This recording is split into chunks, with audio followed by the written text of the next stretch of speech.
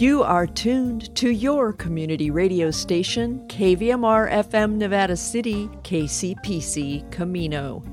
It's 6 p.m. Tuesday, the first day of February 2022. I'm Joyce Miller, and this is the KVMR Evening News. Coming up after the BBC headlines, the Omicron surge seems to be declining in most of California as Governor Gavin Newsom hints at a plan for when pandemic becomes endemic. Also on the California Report, the Employment Development Department gets new leadership and support for fast food workers makes legislative progress. Paul Emery talks economic policy with Gary Zimmerman, and Mark Cunaberti is here with Money Matters. This is the California Report, and I'm Saul Gonzalez in Los Angeles. After a big spike, COVID cases are now falling in California. KQED health reporter Leslie McClurg reports. In the past week, more than 65,000 people tested positive in California, which is a lot. But that's almost half as many as 2 weeks ago. And hospitalizations have decreased by about 5%. The other thing is the hospitalized patients were not as sick. They didn't require as much oxygen. Dr. Warner Green is a virologist at the Gladstone Institute in San Francisco. He says Omicron cases were not as severe as previous waves. The ICUs were not as full, not as many people required intubation. He says the main issue hospitals continue to deal with is staffing shortages, but the situation is improving. Epidemiologists predict case tallies will likely hit pre-surge levels by mid to late February. For the California Report, I'm Leslie McClurg. And Governor Newsom says he's also encouraged by the improving COVID numbers in the state. During a news conference yesterday, Newsom said state health officials are now working on a new plan of action. In the next couple weeks, we will be releasing that endemic plan. How we live with the virus, how we address and live with the surges, what we've learned, what protocols we encourage to be in place, and how we believe we'll process things moving forward. Now, the governor didn't elaborate on details of that plan, so it's unclear what restrictions might be lifted once it's implemented. In other COVID news, starting today, people who are vaccinated and boosted can take off their masks in certain indoor spaces in San Francisco. KQED's Alex Hall reports. The new rule says anyone who's fully vaccinated can go maskless in places like gyms, offices, college classes, and religious services. Those are places where consistent groups get together, and it's easier to know everyone is vaccinated. San Francisco Health Officer Dr. Susan Phillip says that while the Omicron surge isn't over, the county's models do not project a significant increase in serious illness. We're moving from the emergency stage of the pandemic into really trying to see what it looks like to live with COVID. People who are unvaccinated but have a religious or medical exemption will also be able to gather indoors if they can show proof of a negative test and wear a mask. For the California Report, I'm Alex Hall.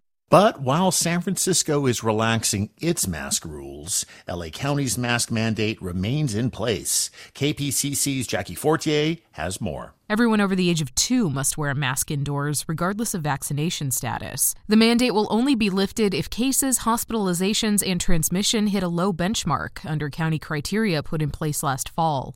LA County Public Health Director Barbara Ferrer. Our vaccination coverage rate is really coming close to the threshold we established, which was 80%. We're just about there for children 12 and older. Really, what drives a lot of it is getting transmission down to a very low level. County health officials are facing pressure to ease the indoor mask mandate from Supervisor Catherine Barger.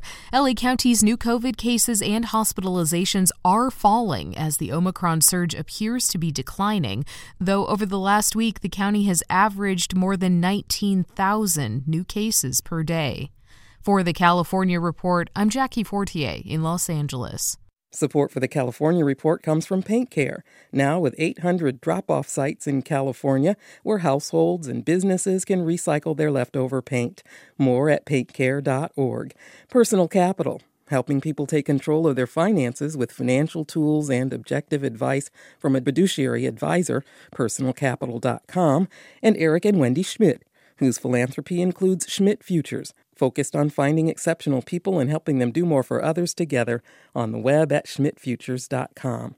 State lawmakers' most recent attempt to create a single-payer health system that would have provided coverage to all Californians is now dead.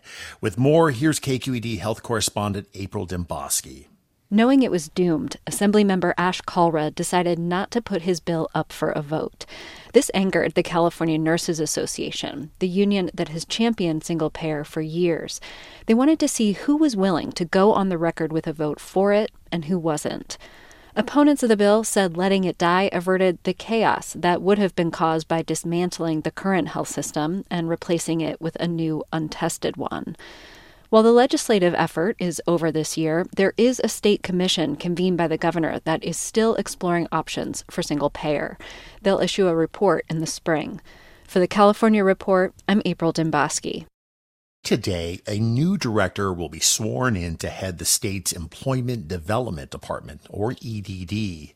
That's the agency that's faced a barrage of criticism for paying out billions in fraudulent unemployment claims, while legitimate applicants struggle to get the help they were due. The California Report's Mary Franklin Harvin has the story. Incoming Director Nancy Farias came to EDD in 2020 and has been a frontline defender of the agency as the department grappled with unprecedented unemployment claims during the pandemic. In January of 2020, California's unemployment was the lowest it had been since the late 80s at under 4%. By April, it had skyrocketed to over 15%. The EDD had faced criticism for its outdated technology and lack of preparedness as far back as the Great Recession, but had still not made promised improvements when the pandemic hit more than a decade later. EDD has also confirmed it paid out at least $20 billion in fake claims in the midst of the surge in applications. While unemployment rates have dropped considerably, there are still crucial changes needed to ensure the agency will be ready for the next crisis. Farias will be the third person to step into the director role since the beginning of the pandemic. For the California Report, I'm Mary Franklin Harvin. A bill that would create a new commission to set pay and working conditions in California's fast food industry won approval in the state assembly yesterday. KQED politics reporter Guy Marzorati has more. The idea of regulating minimum wages and workplace rules for fast food workers was rejected in the state assembly last year. Some Democrats like Hayward Assemblyman Bill Quirk are still opposed to an unelected commission setting standards. I just don't think having a separate set of regulations for the fast food industry is the way to do it. But as fast food workers struggle to unionize, East Bay Democratic Assemblywoman Mia Bonta says it's time for the state to step in and help vulnerable workers. Fast food workers were always essential, and the pandemic has brought that more into stark relief as they've continued to serve our communities through a global pandemic. The bill now heads to the state Senate. For the California Report, I'm Guy Marzorati. And that is the California Report for Tuesday, February 1st. We're a production of KQED Public Radio. I'm Saul Gonzalez. As always, thanks so much for listening and have a great day. In regional news, Ubinet.com reports this afternoon that on Monday, the County of Nevada filed petitions in Nevada County Superior Court for workplace restraining orders against 3 Nevada County residents who allegedly forced their way into the elections office on January 20th. The petitions request restraining orders against Tana Rebane Kenny, Chip Mattoon, and Jacqueline Mattoon. The protected parties are Assistant Clerk Recorder Natalie Adona and Suzanne Harden, an administrative assistant in the Clerk Recorder's office. The court documents describe the 3 individuals as proponents of an effort to recall the county supervisors. The documents state that elections office employees fear for their safety and are concerned, according to one declaration, that the recall supporters will force their way into the office and act out violently. The declaration by Assistant Clerk Recorder Adona states, if respondents are restrained by the court from coming near me and the office will ensure that respondents will be able to conduct any business they have with the office, including the recall, through remote means such as the telephone, email, and physical drop boxes. This office does not want to interfere with respondents' legitimate activities. It only seeks to protect its employees from intimidation and the threat of physical violence they currently feel. In other news, Nevada County reported 119 new COVID-19 cases today. 4,122 active cases were reported, 109 more than the previous day. 31 people were hospitalized locally today with COVID-19. Would you like your voice to be heard? Public opinion is being sought on 2 projects in our region. The Tahoe National Forest has released their proposal for the Pines to Mines Trail project for public input. The multi-use trail would be 68 miles long and connect Nevada City to Truckee. The Tahoe National Forest is gathering public comment on the project online through February 24th. The other project out for comment is the ongoing Highway 49 corridor plan, which is being developed by Caltrans. The department is seeking public comment by February 15th about ways to improve travel on Highway 49 between Auburn and Grass Valley. More info is at Highway, that's HWY, 49corridorplan.com. Turning to regional weather, our dry, mild pattern continues with daytime temperatures warming through the weekend. This evening in Nevada City and Grass Valley, clear with a low of 37 degrees. Wednesday, sunny with a high of 56 and a low of 43. In Truckee tonight, clear with a low of 9 degrees. Wednesday in Truckee, mainly sunny with a high of 32 and a low of 9. A lake wind advisory is in effect for Lake Tahoe through 4 p.m. Wednesday, with east winds of 15 to 25 miles per hour and gusts of up to 35 miles per hour. In Sacramento this evening, clear with a low of 42 and north-northwest winds of 10 to 20 miles per hour. Wednesday in Sacramento, sunny with a high near 60, a low of 38, and north-northwest winds of 15 to 25 miles per hour with higher wind gusts possible.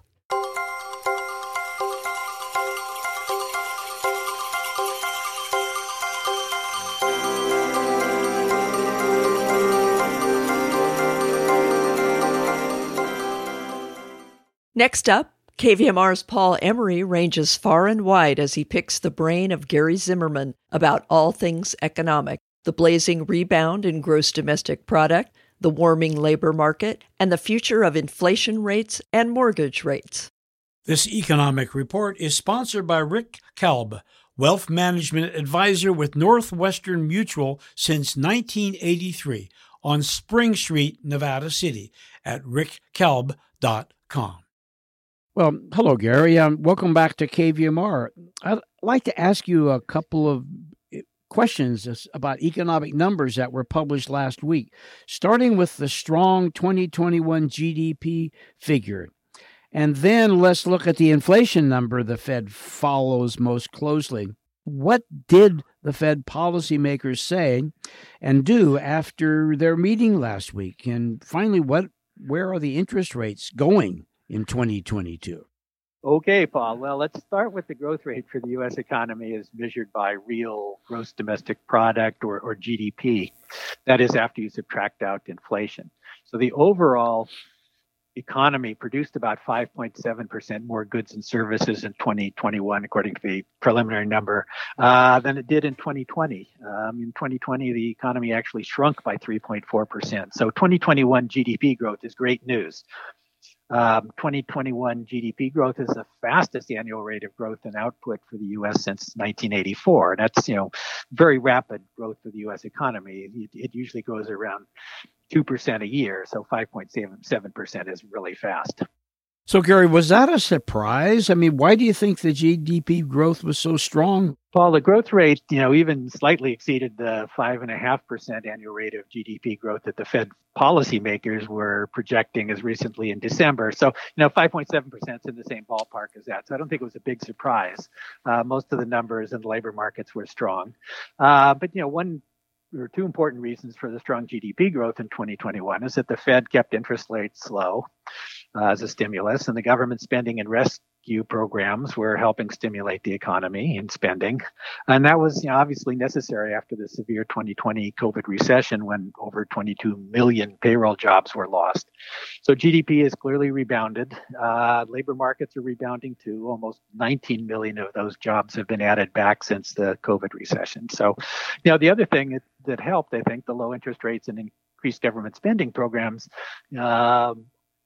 designed to help the recovery also offset some of the weakness coming from the COVID Omicron variant and continued supply chain problems. So, several things going on there. Well, let's talk about inflation and the low unemployment rate.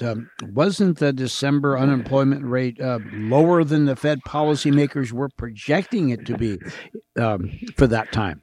Yes, the unemployment rate fell to 3.9% in December. That was quite a bit below the 4.3% year-end unemployment rate that the Fed policymakers were projecting as recently as last December. So, 3.9% unemployment rate is in the range of full employment for the U.S. economy.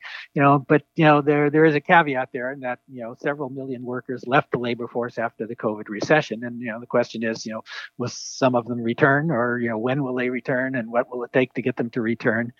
There clearly is also evidence of rising wages and compensation. There's up about 4% for the year as labor markets have tightened and higher wages are contributing to the growth in compensation. So that's help, and it helps with increasing consumer spending as well. In addition, to the supply chain shortages of goods are also putting upward pressure on goods prices. So, when Americans are now spending more on goods during the recovery and less on services, especially areas like restaurants, entertainment, and travel, and that puts upward pressure on manufactured goods prices. Well, Gary, with GDP growth strong, unemployment low, and inflation high, how did the Fed policy change after their monetary policy meeting last month? And how might it affect people like you and I? Will mortgage and interest rates be rising? Yes, after the December policy meeting, the Fed policymakers announced that in 2021 they'd be, taking away some of the stimulus they'd been providing the economy with low interest rates. That December meeting was kind of a heads-up message for the financial markets and everybody else. After the January meeting last week, the Fed Chair Jay Powell's press conference, I think the scope and the timing of the policy changes became much clearer. The Fed will more quickly scale back and end the billions of dollars in bond purchases designed to lower bond and mortgage interest rates, reducing the stimulus there. So we should expect to see higher mortgage rates and higher cost of borrowing for longer term borrowing and bond borrowing by corporations. They're now suggesting, I think, at their March meeting that the policymakers from the Fed are expected to begin a series of quarter-point increases in their short-term overnight target interest rates. And, some folks are thinking maybe 4 or 5 increase could be possible for the year, or maybe even a 50 basis point or 0.5% increase at some point, depending on how the economy and inflation are performing. Higher rates obviously will, and for the short-term rates, will affect the economy as well and increase borrowing costs again. So I expect borrowing costs this year will be rising, and that's I think a given at this point. Well, Gary, it's a lot of information. Thank you so much. Our listeners really appreciate it and look forward to talking with you in a couple of weeks. Okay, thank you, Paul. You bet. Gary Zimmerman is a retired senior economist for the San Francisco Reserve in San Francisco, and currently is a visiting professor at the Vienna University of Economics and Business in Austria, where he teaches courses in economics and finance. On tonight's Money Matters, Mark Cunaberti hashes over the recent carnage in the stock market and wonders if January will set the tone for the rest of the year in investments.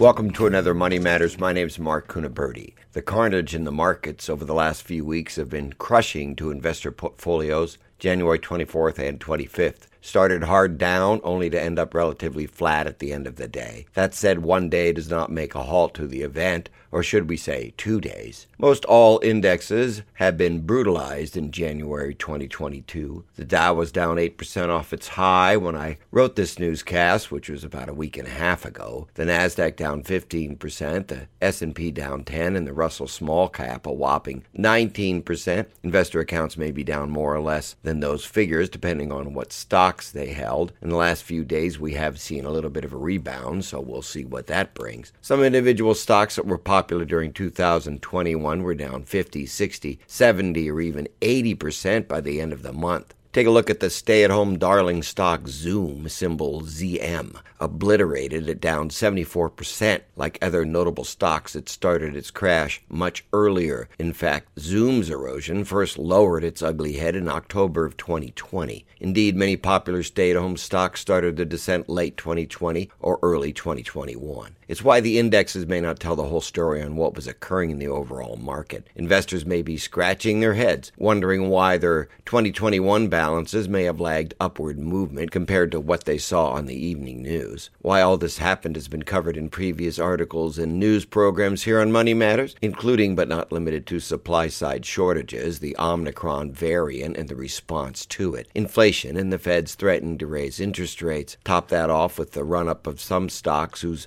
valuations went into the realm of the ridiculous, and we had the makings of an accident waiting to happen, and it did. Now we have the Russian thing to worry about, so we'll see how that pans out. The fact that January 2022 brought investor pain is normally not a good sign for the rest of the year. It is said how January goes, so goes the year. It's called the January barometer. Not written in stone, mind you, as no one can predict market movements at any time. But the saying does have some precedent. 20 of the last 24 years, the January effect has been an indication of the performance for the rest of the year. During that time of market crashes, an investor's universe can be quite unpleasant. I've written about how bad it can feel before. Let's just say losing sleep, anxiety, overeating or not eating. Thoughts of losing it all and more run the gamut of the pain felt when savings evaporate in a market crash. When recovery green is finally seen on the screen, however, the relief can feel like newfound love. Investors must be careful during and following crashes. Head fakes are common as our dead cat bounces,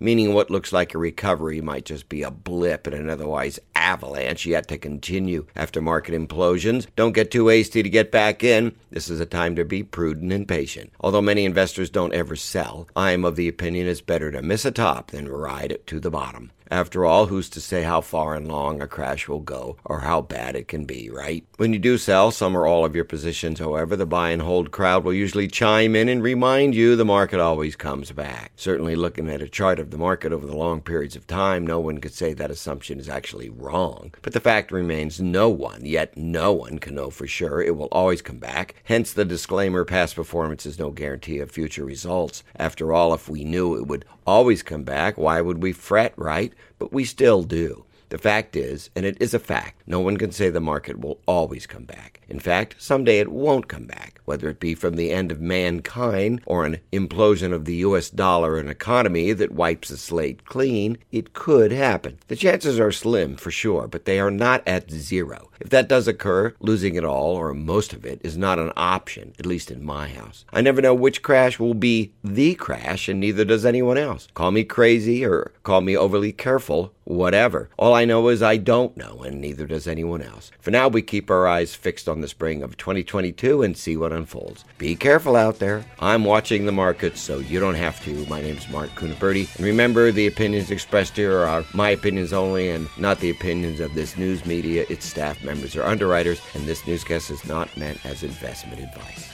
Our website is moneymanagementradio.com, where everything is free. I hold California Insurance License OL 34249, and I'm a Medicare agent approved in the state of California. Thanks for listening.